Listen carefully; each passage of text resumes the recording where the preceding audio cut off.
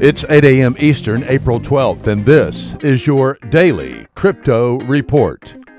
Bitcoin unchanged at $5,080. Ethereum unchanged at $165. And XRP down 1% at 33 cents. These are your leaders by market cap.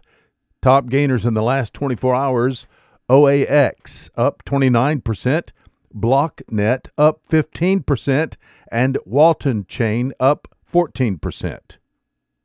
Today's news: with the deadline to file taxes just days away, 21 U.S. lawmakers are urging the IRS to clarify rules on cryptocurrency.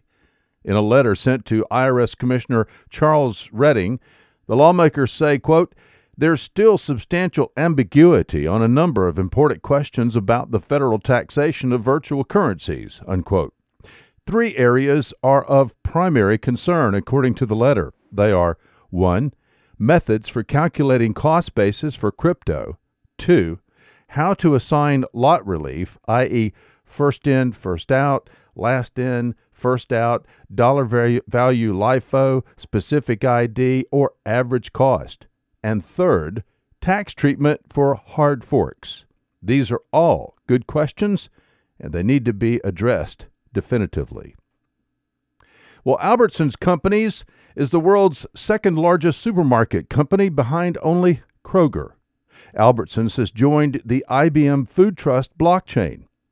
The IBM Food Trust blockchain is a digital system for tracking and tracing food between retailers and suppliers.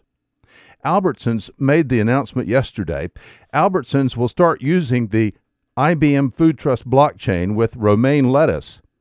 In developing the IBM Food Trust blockchain, IBM partnered with Walmart in 2016. As an early adopter, Walmart has now mandated all leafy greens suppliers to use the IBM Food Trust blockchain by September 19, 2019, if they want to continue to supply Walmart with product. Albertsons plans to follow suit. Bithumb, South Korea's largest cryptocurrency exchange, has posted a $180 million loss for 2018. Bithumb announced plans last month to cut staff by about 50%, from 310 employees down to 150. Well, it's unrealistic and bad for the crypto industry to expect exchanges to send Know Your Customer information to recipient platforms with every crypto transaction.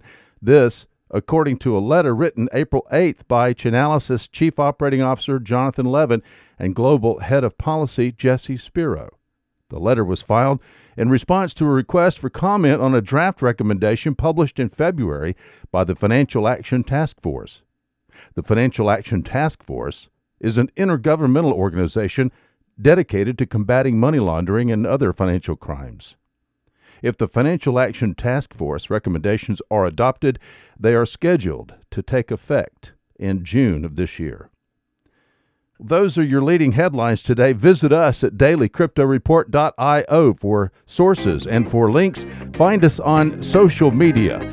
Add us to your Alexa flash briefing and listen to us everywhere you podcast under Daily Crypto Report.